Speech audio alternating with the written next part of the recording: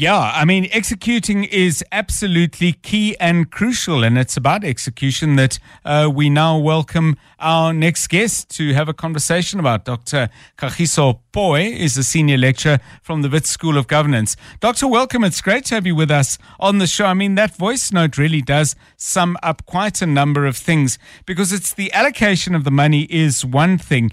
Actually getting these things done is, of course, one of the more tricky things that government has to deal with. And I was struck by one of the things that the Minister of Finance said. He said, in ports, a private partner has been secured to upgrade Pier 2 of the Durban Container Terminal. This should increase private investment in equipment, enhance technological capability, and improve operational efficiency. Many of the changes they wanted to make in the ports have been opposed by the unions. And my question for you is this. Does the Minister of Finance make these allocations irrespective of what he knows, presumably through the networks in government, is not necessarily doable because of the state of either negotiations or of competence amongst his government colleagues? No, afternoon, John, and thanks for having me. No, look, he has to pay attention to the department needs, because they're normally at the end of every financial year. Look, you as a department, you have to kind of give account of where you are, what you would need. Right. And the lovely thing in theory is that Treasury has its tentacles basically in each and every department, especially when it comes to the ones related to state-owned entities, where they kind of do share a special relationship. And he would know intimately what is wrong. Also behind the scenes, he probably would have his researchers also looking at it.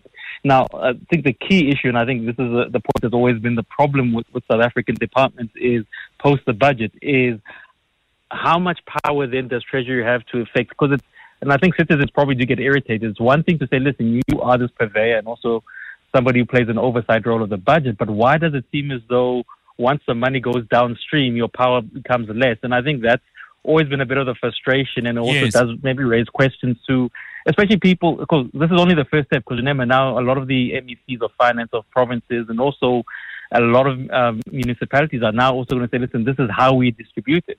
And I've always made this point on your show that, look, maybe the time has really come to say, listen, we kind of need to ask, how do we cut out the middleman? And for me, the middleman or woman has always been provinces, so that we can actually directly get to say, listen, does John, who lives in, let's say, X part of Joburg, does he actually see where this money goes to? Because remember, there's administrators to be paid, there's debts to be paid, and I think maybe we just probably need to rethink about a new model. Yeah, well, the old model allocates as follows: 2.8 trillion rand, of which 2.3 trillion rand is going to go to provinces. So, I mean, that's going to be going on for a while. Let me ask you this, Dr. Poe, because one of the things that really struck me was this sentence, or phrase rather.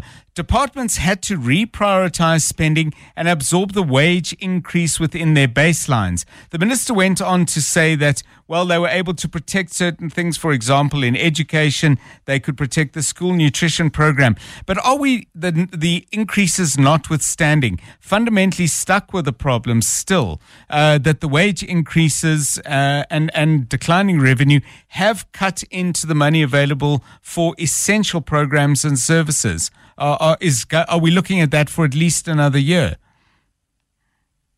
Also true, but it's also interesting because what I would have also wanted him to touch on this very point that you're raising about, look, you have to now kind of reprioritize, is the directive which came out from Treasury last year, which caused a lot of furor. And if you actually speak to people who are working in departments, they can actually tell you that, listen, part of the reprioritization is money was taken from Treasury, took money back. And it's almost as though now a lot of departments, especially the ones you've mentioned, education and even health, have to almost work on a skeleton budget. And that really does kill the whole idea of services. And this goes always back, it's a 90s idea which says that, listen, once you start doing that, it's almost like you're doing a run to the bottom, because now you can no longer you're giving services, but it's not quality services, and it has a spiral effect for people who, especially in, I always say, rural provinces of South Africa, where they're getting a service, but it's not to that level.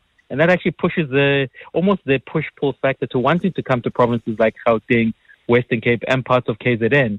So it almost defeats the purpose of, actually having a budget. Because if you're simply saying, listen, last year I gave you 500, but during the year I took about 250, and now I'm asking you further on to add on you take care of the issue of wages, it basically means how much rand is actually left for the issues of services, especially critical services which the country needs, such as education and healthcare.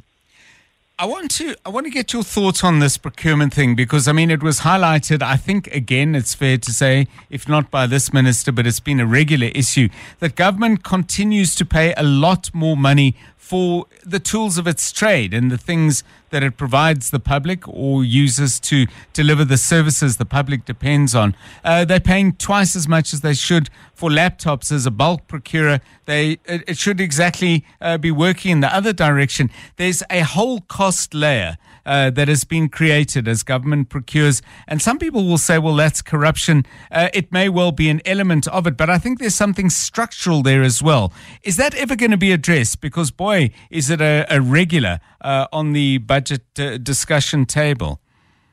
I think the key question is that do people actually want to fix it? Because there's a colleague who looks at public infrastructure from, I'm loath to have to mention his university, UCT, Mr. Gondo Masume, and he actually makes the point that, listen, there are new ways of actually arriving at costing for these types of products, even in public infrastructure. Yes. And the issue is, would government be brave enough? For instance, look, if you and I know the price of a laptop or of a service, for lack of a better word, how is it going to be different? Now, I think we can all accept that, listen, there needs to be a markup for purposes of businesses.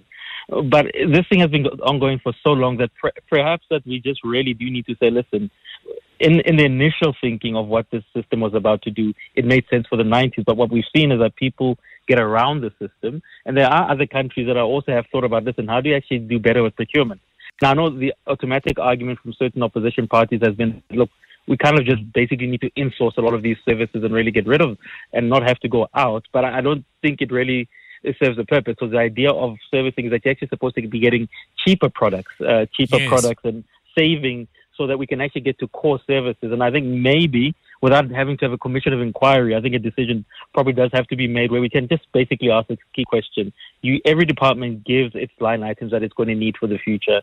Maybe an arbiter within government, I think within Treasury, there's Office of Procurement, kind of just needs to do it, look at it, and maybe they're in charge, be left in charge to actually make the bulk buy for everything with the right, requisite protections and guards against corruption and also people being nefarious. Because I think probably that's the best way to go about it. Because in the absence of that, we literally are just hemorrhaging money which we could really use for better services. Thank you so much, Dr. Kagiso Poe is a senior lecturer from the Wits School of Governance. Some thoughts there on, I suppose, the politics of the budget and crucially, what government does with either the extra allocations or the reallocations or the spending cuts that have been forced upon government after they took the step of a substantial increase in public sector wages. After 5, we'll be looking at some of the macroeconomic numbers and the implications of that for the country and indeed for you. That's with Standard Bank's Kevin Lings. Looking forward to that at 5:20. It's 19 minutes past 4.